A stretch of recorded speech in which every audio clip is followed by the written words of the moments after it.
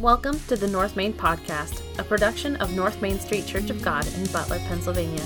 This podcast brings you North Main's messages every week. We strive to know God intimately, grow in Christ continually, and go for Him daily. I invite you to listen in today as we explore the Bible and learn about its unchanging truths for living life God's way. Let's listen in to this week's message. There's an old story told of an older couple having dinner in a restaurant, and the wife sees another couple across the way, just about their age, sitting in a booth. She sees the husband sitting close to his wife on the same side of the booth, his arm around her. He's whispering things in her ear, and she's smiling and blushing after all of those decades of marriage together. He's gently rubbing her shoulder, touching her hair. The woman turns to her husband and says, "Look at that couple over there. Look how close that man is to his wife. Look at how he's talking to her. Look at how sweet he's being to her. Why don't you ever do that?" Her husband looks up from his Caesar salad, glances over to the next booth, as most guys would do, like, yeah.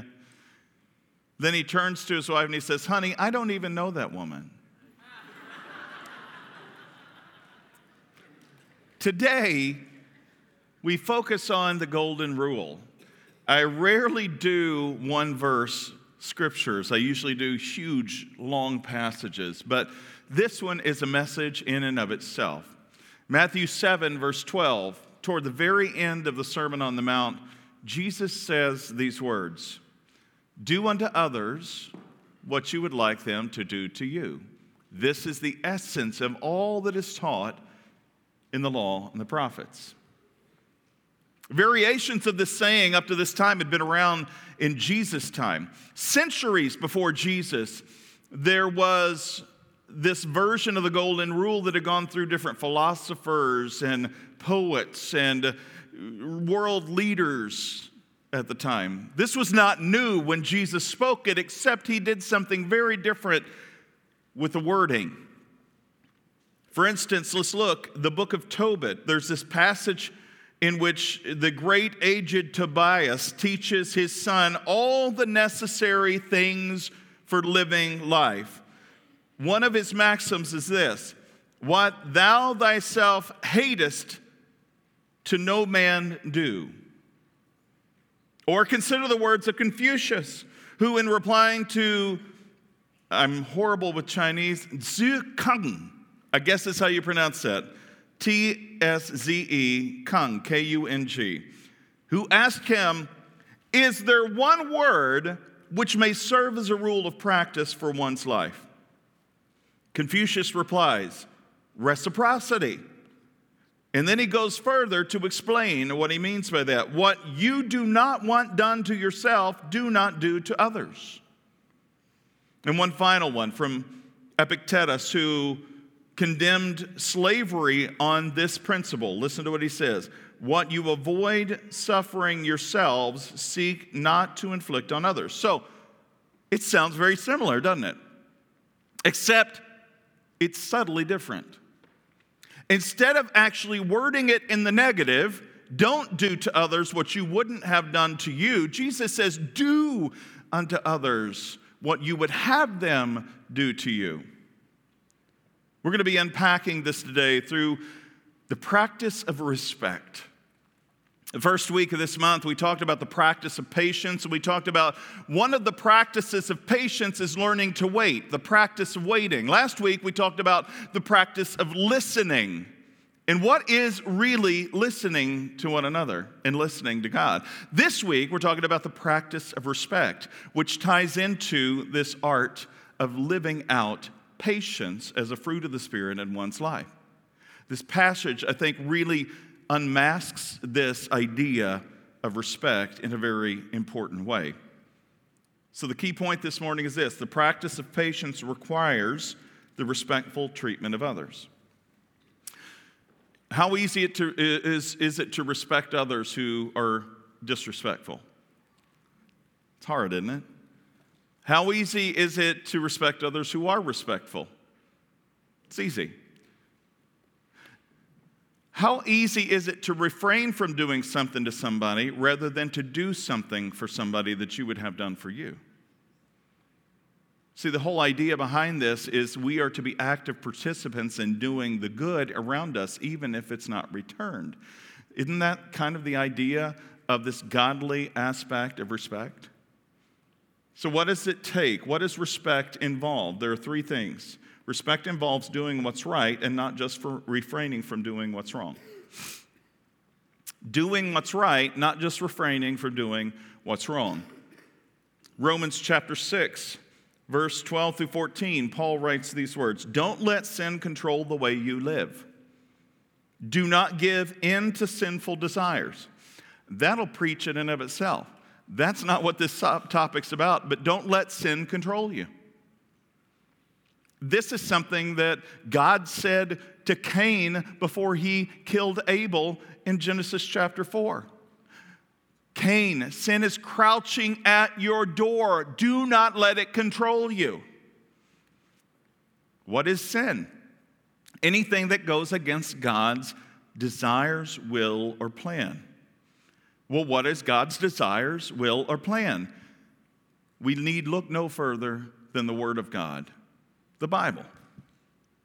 So he says, don't let sin control you, the way you live. Don't give in to sinful desires. Verse 13, don't let any part of your body become an instrument of evil to serve sin. Instead, give yourselves what?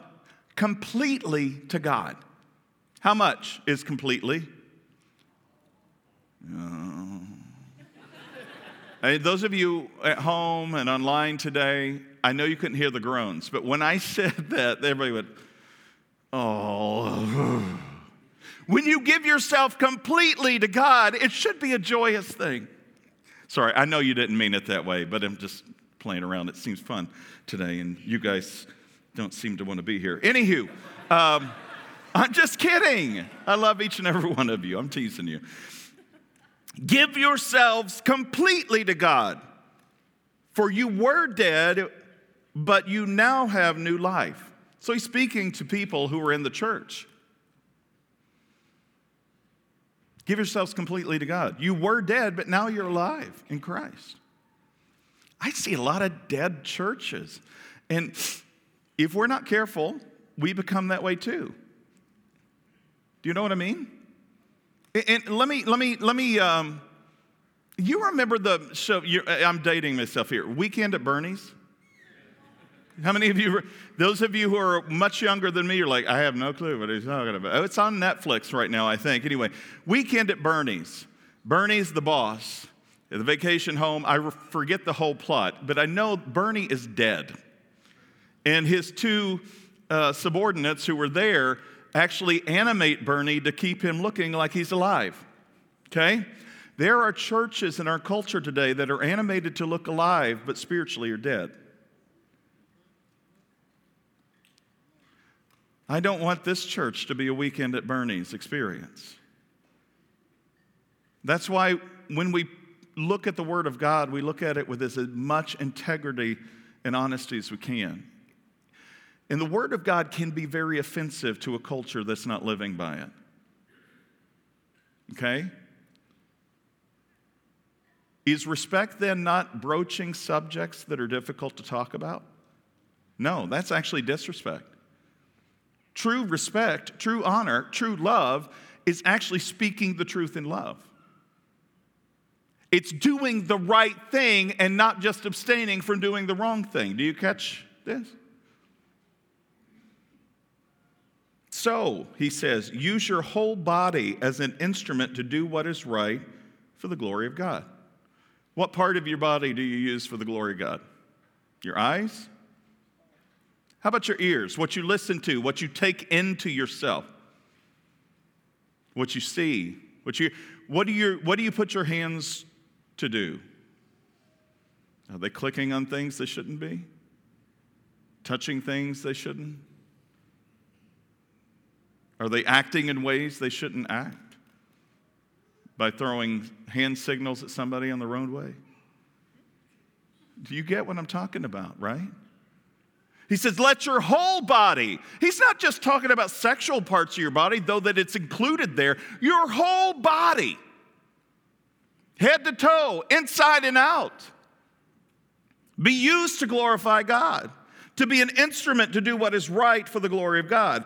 Verse 14, listen to this. Sin is no longer your master. Some of you need to tell yourselves that. But I keep giving in and doing things. I keep going back to the same old feeding trough of slop. Sin is not your master. You either control it or it controls you. You no longer live under the requirements of the law, Paul says. Instead, you live under the freedom of God's grace through Jesus Christ, who came to set the captives free. Biblical scholar and author Michael Green writes, you can legislate against people doing to others what they would not want done to themselves. I don't want somebody to murder me. You can actually write a law that says murder in different offenses will get you in trouble, right? You can legislate against that. You can legislate against certain sexual crimes.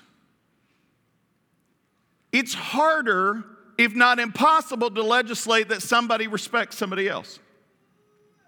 Am I right? It's harder to legislate that you give out of what you have so that others can be blessed too.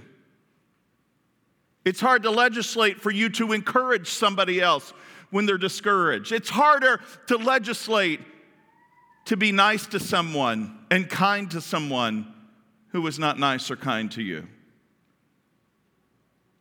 You can legislate against the wrong things, but you can't legislate the right things. Do you see what Jesus has done in one sentence that had been heard for generations by multiple different people groups and nations across the globe? Do to others what you would have them do to you. All of the law and the prophets are in this. There's another one too. Didn't he say, love the Lord your God with all your heart, soul, mind, and strength, and love your neighbor as yourself? All the law and the prophets hang on these two. So respect and love are mutual. Ephesians 5:21, and you read further. Husbands, love your wives as Christ loved the church and gave himself for her. Wives, respect your husbands. Submit to them in all things. We don't like that. That's misogynistic and sexist. But do you realize love and respect are two sides of the same coin? Love and respect are mutual submission items to one another. When you read, husbands, love your wives as Christ loved the church, and what did he do? Gave himself for her. In what way? Now, obviously, the obvious one is, he died on the cross. He's willing to take a bullet for his wife. He's willing to, yes, but there's more. Husbands, love your wives as Christ loved the church. How did Jesus live his life? What examples did he set? Who did he go to? How did he live? Did he ever lord over anybody? He didn't come to serve, he didn't come to be served, but to serve and to give his life as a ransom for many.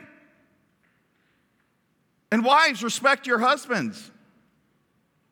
This isn't, and I do this in marriages, weddings a lot of times. We'll talk about this passage where we're unpacking this together.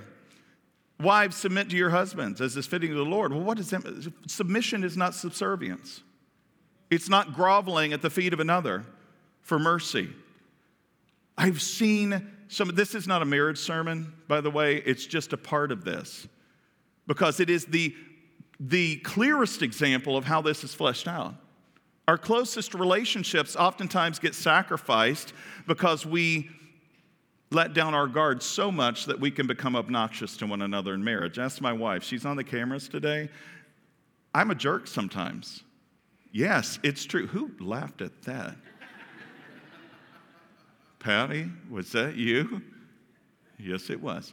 But it's true. And the sad thing is, I know when I'm being a jerk. Nobody has to tell me. And I'm not doing the way I would want done to me. I'm just royally peeved off. And I want to stick it to whoever I'm angry at. And it's easier to stick it to those you love because you know they're not going to reject you. It's harder to stick it to those you don't know if they will reject you or not. That's why we put on one face in the public eye and another one at home, oftentimes. Sorry, I'm way off in the weeds on this. The PowerPoint people who are running the site are saying, this isn't even in his notes. You can legislate against people doing to others what they what you would not want done to yourself. That's one of the ways of making a fair society, right? But you can never legislate to bring about what Jesus is teaching, that generous attitude of going out of your way to encourage the depressed, to forgive those who have wronged you, and to help the disadvantaged requires positive action and self-sacrificial action. You don't do that to fulfill some law. You do it only if the love of the kingdom of God burns in your heart so brightly you cannot contain it. It's one thing to say, I must not hurt anybody else. It's quite another to say, I must go out of my way to help them. The first could be fulfilled by an inaction. The second is only fulfilled by self-sacrificial love. Don't only refrain from doing what's wrong. Do what is good. What would happen in society if the church truly took this scripture seriously? It would change the world. But we're afraid now. We've been put in our place. We've allowed society to dictate to the church how we should act, what is proper and cordial and politically correct. We haven't been given license to go out and be disrespectful. I see a lot of Christians on social media, so-called Christians, and I'm embarrassed. I'm horrifically and horribly embarrassed by the nature of what some people say on social media in the name of God and Jesus Christ. I'm almost 100% convinced that Jesus would never be on social media today. And if he was, his conversation would look very different. But that doesn't mean he would refrain from speaking the truth in love. That doesn't mean that he would not tell what is right and what is wrong. But he would do it in such a way as to bridge the gap instead of polarizing and causing a wider chasm. Do what's right, not only refrain from doing what's wrong. What happens when the golden rule is taken out of context? See, the golden rule is meant for a faith-based people, for a Christ-centered people. Do unto others what you would have them do unto you. If you're not a Christian, take that. What would that look like? Well, I want, if you're sexually perverted, you would then take that to a very polarized, sexually perverted way, wouldn't you? Well, I want others to do to me what I want to do to them. Or think of other things. I mean, think of any other context as you can think of. See, the golden rule, do unto others as you would have them do unto you, can never be used outside of the context of a relationship with Jesus Christ. It was never meant that way. That's why when Jesus said it, he's saying it to the people who are around him, who are religious Jewish people, who he's trying to help understand the heart of God, what the heart of God is and is all about. Is this making sense? Or am I missing the base here? Listen to what George Buchanan says. When the golden rule is taken out of context, it does not automatically fulfill the demands of the law and the prophets. The thief, for instance, who wanted more opportunities to steal, would obey this command to help others find more opportunities to steal. But by doing so, would break one of the 10 commandments, wouldn't he? There are many other such situations because this law depends upon the subjective desires of the individual. But that is not what the message is for those governed by the Sermon on the Mount. That's why Jesus says this in the great Sermon on the Mount. He has already given them a litany of everything that they should be doing and should not be doing. The Sermon on the Mount is a very hard to chew on piece of literature. And then we get to the end of it. Now he's saying, I'm basically going to give you my whole message in a nutshell. This would be his key statement. Do unto others as you'd have them do unto you. Basically, everything I've just told you fits into this one sentence. You've heard it said you shouldn't commit adultery. I say if you commit adultery by lusting after, or if you lust after someone, you committed adultery with them. I say you shouldn't murder, but if you hate a brother, in your heart, you've basically murdered him, right? You shouldn't divorce. He goes through all of these. Do unto others. How would this change relationships? I meet with people a lot who are struggling in their relationship, not just marital relationships, friendships, those kind of things. You know, one of the common denominators and common things in broken relationships is what the other person isn't doing. Do you catch that? Almost in 23 years of being a pastor, I hear they don't do this for me. They don't treat me that. They don't love me. They don't act this way. If they really love me, they would. How would relationships change if we did to them what we would want done to us as believers in Christ? That's the best marriage advice I can give anybody. That's the best friendship advice I can give anybody. That's the best parental advice I can give to parents of adult children who may be estranged from each other. Why don't you do to them what you would have done to you? And it may not happen in the first instance because maybe the relationship is so broken, it needs more time. See, we are quick to give up too easily when things don't go our way. But if we're truly in it for the other person, and we're truly in it to pour into them, it elevates the individual to a place of importance in our lives, rather than trying to suck from them something that I think I need from them. Do the right thing, don't just refrain from doing the wrong thing. The second thing is respect involves considering the good in others rather than expecting the bad. That's a hard one. We love to stereotype. We love to profile just by the way somebody looks. And there is truth. There is some truth to stereotypes. But the reality is we weren't called as believers in Christ to go around stereotyping people. We were called to go around loving people.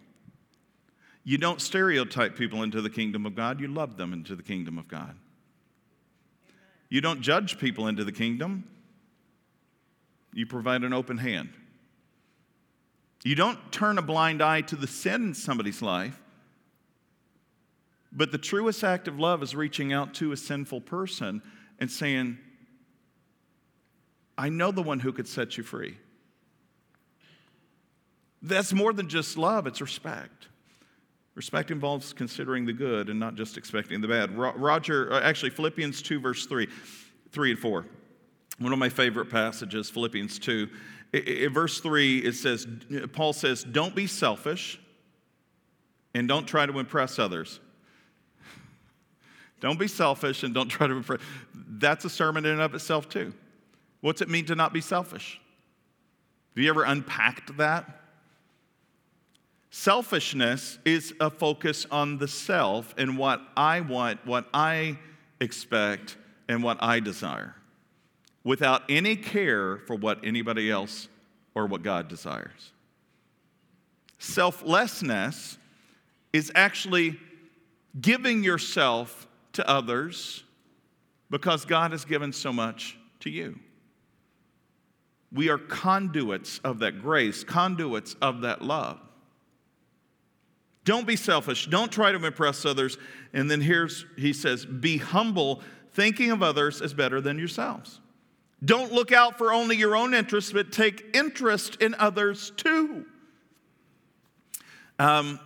Over the past month, we've watched a Carey Nieuwhof podcast or video in our board meeting and in our staff meeting. And Carey Nieuwhof is a Christian pastor who's now become a leadership guru, podcaster, so on and so forth. And he talks about what time are you giving to others and what time are you giving to yourself. We each are unique in how we are created, our multifaceted personality types, those kind of things. But what are we doing to look out for the interest of others as well as our own interests? What does that look like? You have 168 hours in a week. How do you use those hours? He says when you say you don't have time to do something, it's not that you don't have it. You have the same amount of hours in a day that anybody else does. How do you use the time you've been given? Well, Brandon, you don't understand. I have to do this at this place, this at this place, this at this place. So you're telling me your calendar rules you instead of you ruling your calendar. But I get it. It's easy to get sucked into that. I do it too. When I'm taking interest in others, it requires me sometimes to step outside of my calendar. I might be going about my daily routines, and then I'm interrupted by something or someone. Some interruptions do necessarily require my attention. But you know what I often do, if I'm not careful? Is I look at interruptions as frustrations. Even if they're people. Because I got a schedule to finish. I've got things to check off my list. And I don't necessarily take interest in others when they become interruptions. Instead, I'm trying to, okay, how much more can I got to hurry this along, right? I'm guilty of this. I'm sure none of you are, but I'm guilty of this. Sometimes God likes to put little interruptions into our day and into our schedules to see if we're truly still living for Him rather than for ourselves. And yes, even as a pastor, I can get on autopilot and just go through the motions if I'm not careful. And I've done it. And I'm not proud of it. Because no pastor should ever do that. But just as no pastor should ever do that, no believer in Christ should ever do that either. Roger Hahn writes, Jesus says that living in consideration of others sums up the law and the prophets. And this begs the question, he writes, that each of us should be asking ourselves, what do I hope and expect from others? If I expect the worst from others, I'm not disappointed when they fail me. But if I consider the good in others and they fail me, I become disappointed. That's a natural human reaction. But what kind of life is it to live to think of others in a good way? Or to think of others in a bad way? Let's be honest. It's a miserable existence to always expect the worst from everybody, isn't it? You've heard me talk about my stepdad, and he was a miserable guy. Never heard him say a good thing about anybody. He always expected the worst. He raised me with a lot of good qualities. But in many ways, he also raised me to be suspicious of everyone. Yeah, you'll be duped if you're not careful. Don't expect a handout. And there was a lot of good positive stuff. I learned to be very independent and to take care of myself, to pull myself up by my own bootstraps. But I also learned to be distrusting from the very get-go. That's not a healthy existence. Do you know that if you're a believer in Christ, you're a citizen of God's kingdom? And as a citizen and an ambassador of God's kingdom, we represent one who is full of grace and truth and love and mercy, and we should be exhibiting that. Doesn't mean we should be foolish in how we trust, but it means we should trust. First and foremost, Him, and secondly, others. When you lack trust in other individuals, there is no healthy relationship. Do you catch where I'm going with this? When you're always expecting the worst in somebody else, you're going to expect them to constantly be screwing up and failing you. So that way you're not disappointed. We weren't created that way. That's horrible. Go back to the marriage relationship again and this mutual respect. I trust my wife. I love her immensely. We've been together, married for 23 years as of this past June. And we've had struggles. I mean, we haven't had this rose-colored glasses marriage experience. Stuff has hit the fan and splattered all over the walls before. Okay? And I'm just being blatantly honest. 2 decades together has been wonderful. And it's been hard. Because she has a sinful nature and I have a sinful nature that oftentimes wars against us and rages this huge beast called pride within us that neither one of us wants to back down, especially when we know we're wrong. And we fight tooth and nail, never physically. Ask our kids, they are windows into the marriage of the Linhart home. Why do I say all of that? It's because I can get into the mindset that my wife doesn't love me or that she's not trustworthy when I get frustrated with her. If she loved me, she would. If she really was in this for the right reasons, she would know that I would ... or that I need ... But that's not how the way relationships or marriages work.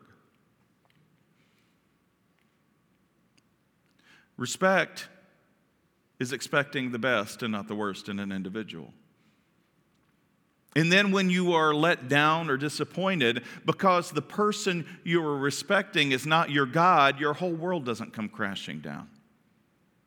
When you keep relationships in proper perspective and you realize that my wife, my husband, my son or my daughter, my parent, my grandparent, my boss or whomever else in your life, they are not to have that one place that God should have in your life. So that when they do disappoint you, when they don't measure up to your expectations, your trust isn't completely obliterated. Because you have one in whom you do trust that has his rightful place in your life, and you can weather those relational storms. But all too often I see us putting people on certain pedestals in our lives that is only reserved for God. And when that person screws up or messes up or doesn't live up to the expectations I have of them, not only is my respect gone, but I'm going to let them have it.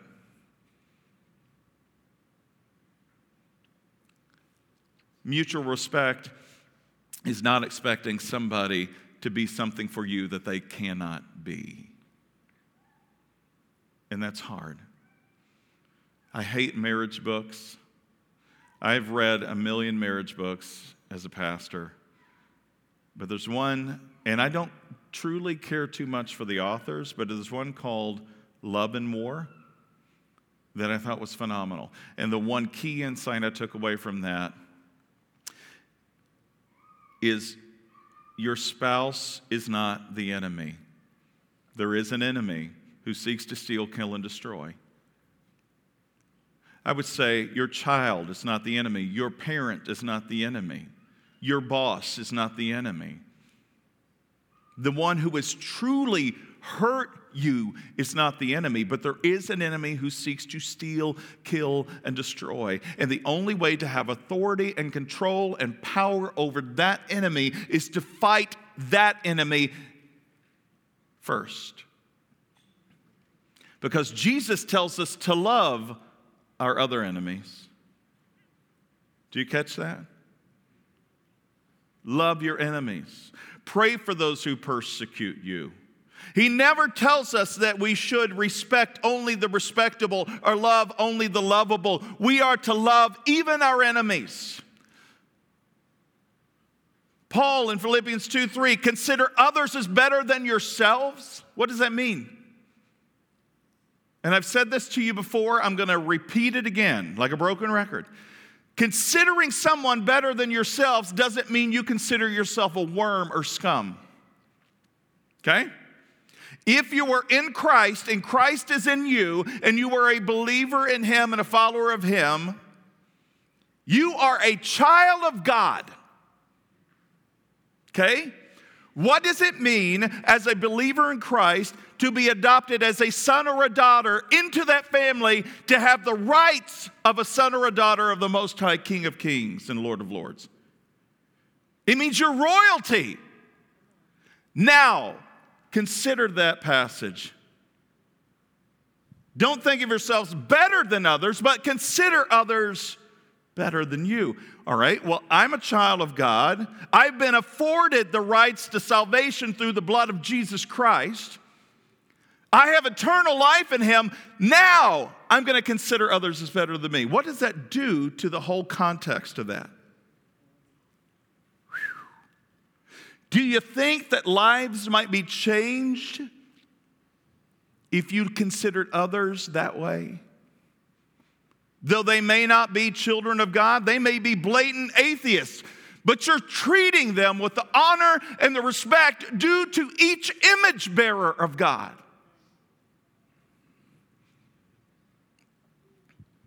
It's tough. But Jesus mirrored this for us while He hung on the cross as He uttered these few words, Father, forgive them, for they don't know what they're doing. Think of the honor and respect He was dignifying his executioners with, His betrayers with, through those words. In my human nature, I want others to go to hell who hurt me. But as an ambassador and a child of God, I want everyone to know the truth that can set them free from sin and death so that they can have eternal life. And so I will do what's necessary to reach them with the truth. The last thing is that respect involves lifting others up. It's very closely tied to the previous one I just did. Romans 15, verses 2 through 4. Each of us should please his neighbor for his good, to build him up. Did you hear that? Okay, we could be like the religious leader who was being confronted, who confronted Jesus with this question. What is the greatest commandment, Jesus? Luke, in Luke's gospel. Well, the greatest commandment is to love the Lord your God with all your heart, soul, mind, and strength. The second's like it, love your neighbor as yourself. Well, see, the religious leader knew he had been caught, because he knew all the law and the commands hung on those two. He could not refute that. And so he's still trying to trip Jesus up. And he says, okay, Jesus, who's my neighbor? And this is where we get the Good Samaritan parable. The Samaritan was one of the most despised people in the region to the Jewish people. They hated the Samaritans. The Samaritans were half-breeds. It's like if you ever... I'm not advocating, I don't know where you stand on this, Harry Potter, but they were muggles, you know, non-magic folk. Anywho, come back with me.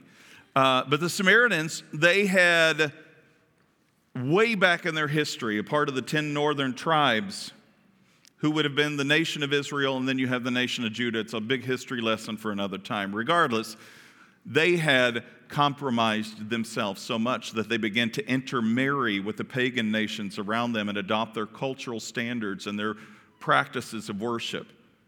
But the kingdom of Judah, who really wasn't any better, but they think they were because they have the line of Jesus and David, and okay, so they have that badge of honor.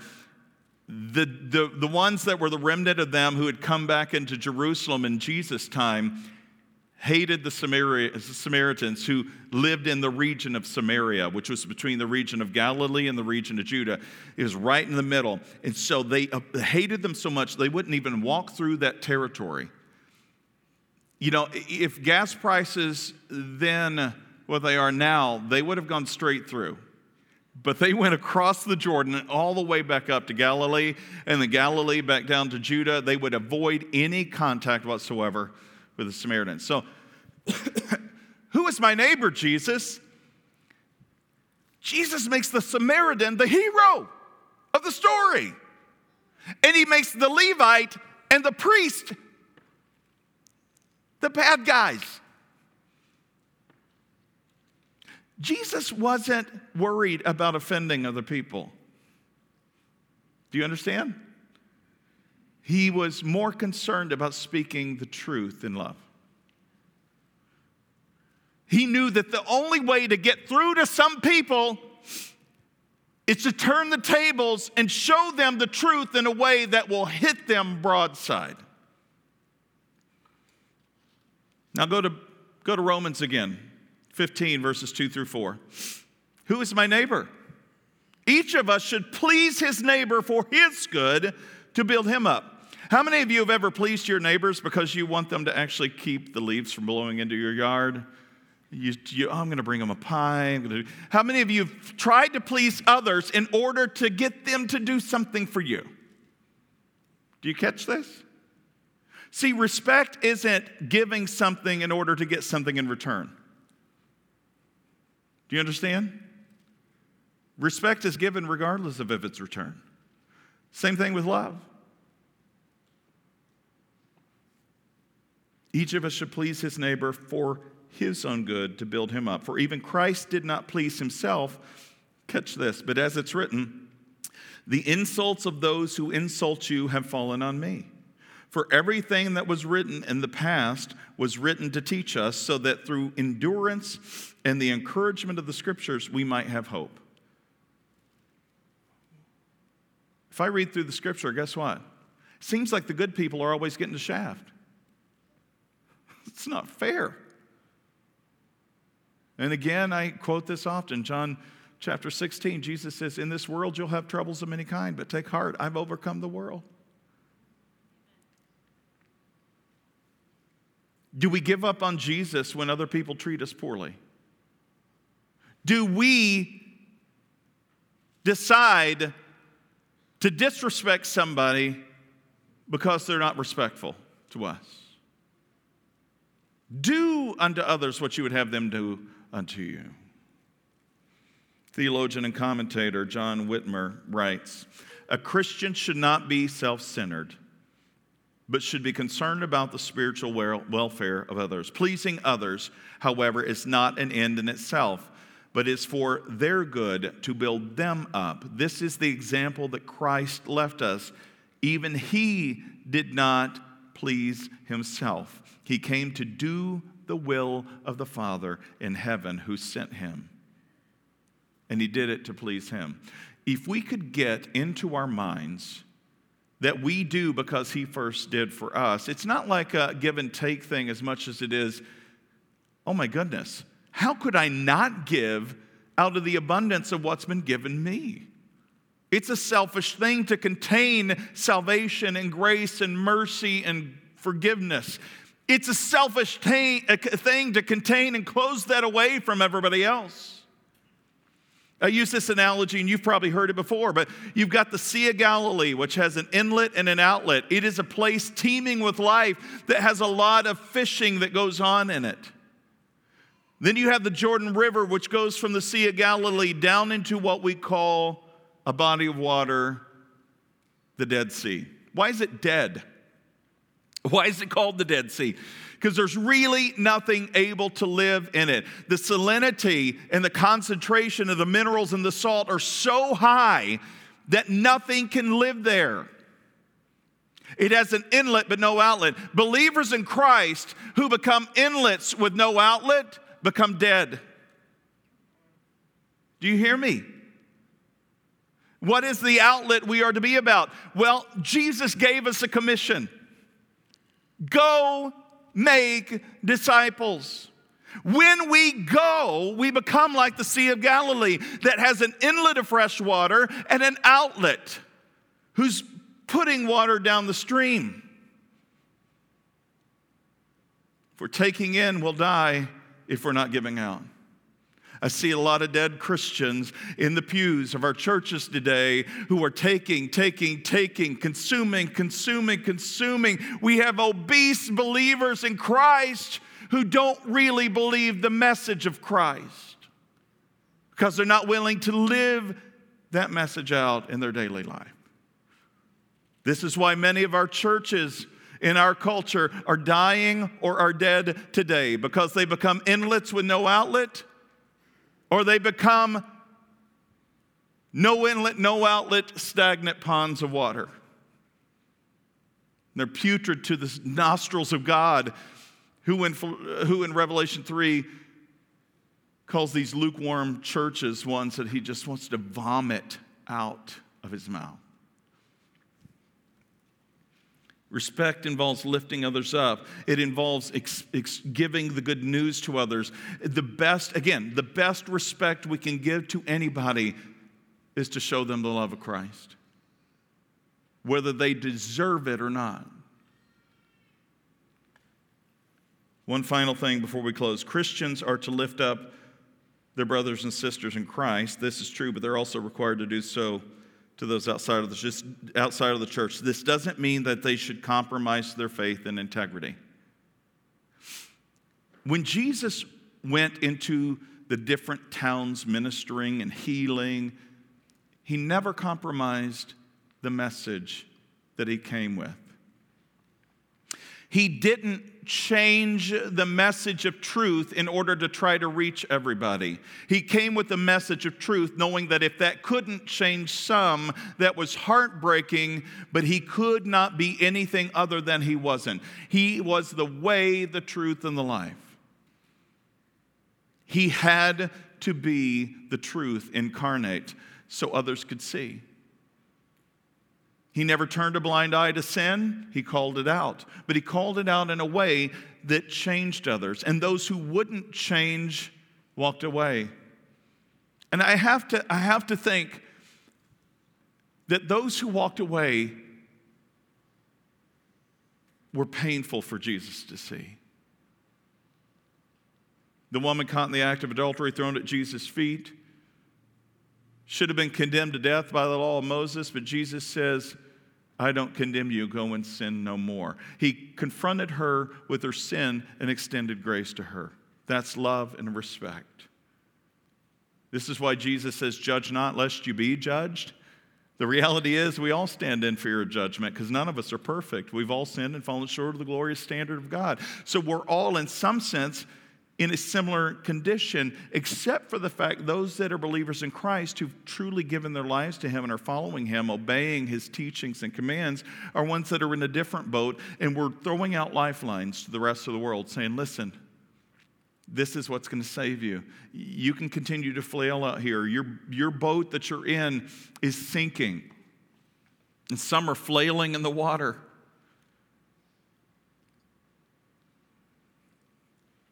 We've got to lift others up. We've got to reach out to them. The golden rule is golden only when interpreted in light of the Christian context, not by a secularized abstraction.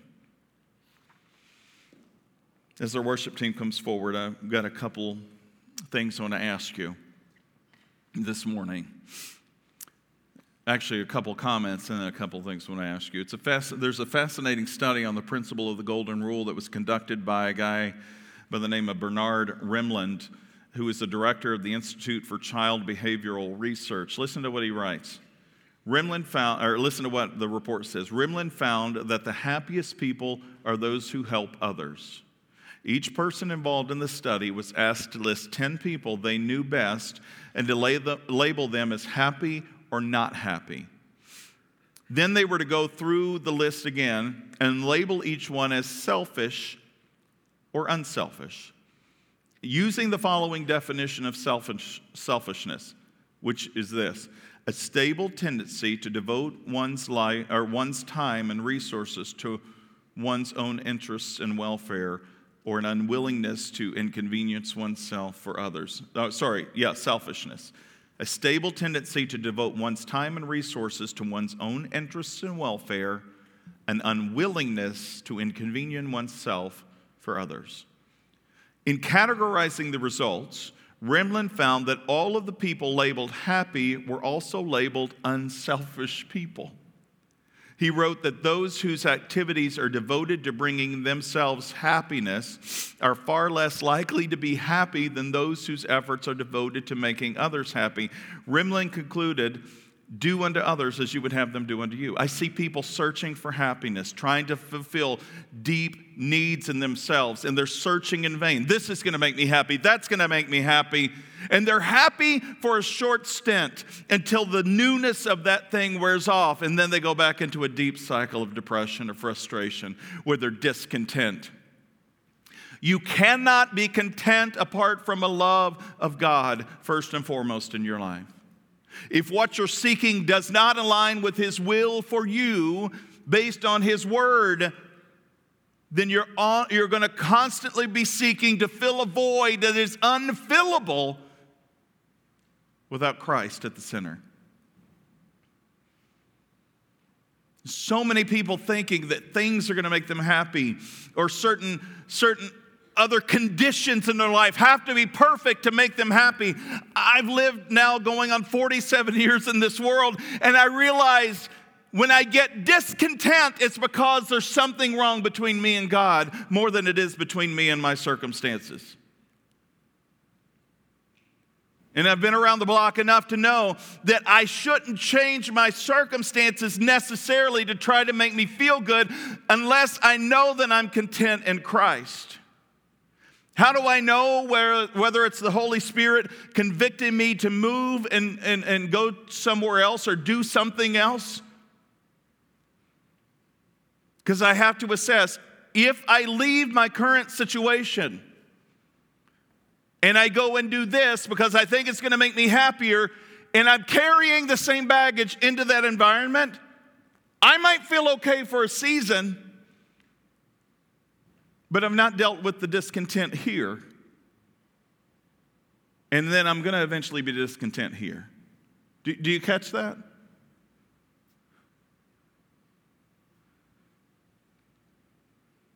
There are seasons in life when we're just discontent. And oftentimes we're driven by selfishness to get out of the discontent because we don't like sitting with it. It's not until we're completely surrendered in every facet of life to Christ, doing unto others as we would have them do unto us, that the focus isn't on us as much as it is on Him and them, that we realize, oh my goodness, I'm so much more fulfilled. I'm so much more fulfilled. We are a selfish people. The practice of patience involves the respectful treatment of others, not because they deserve it, but because God deserves that from us. And when we learn to respect and honor those who have been created in the image of God, we might then be able to see a glimpse of God we've never seen before. We might begin to live in such a way that others might see the living God through us. What's your respect level today?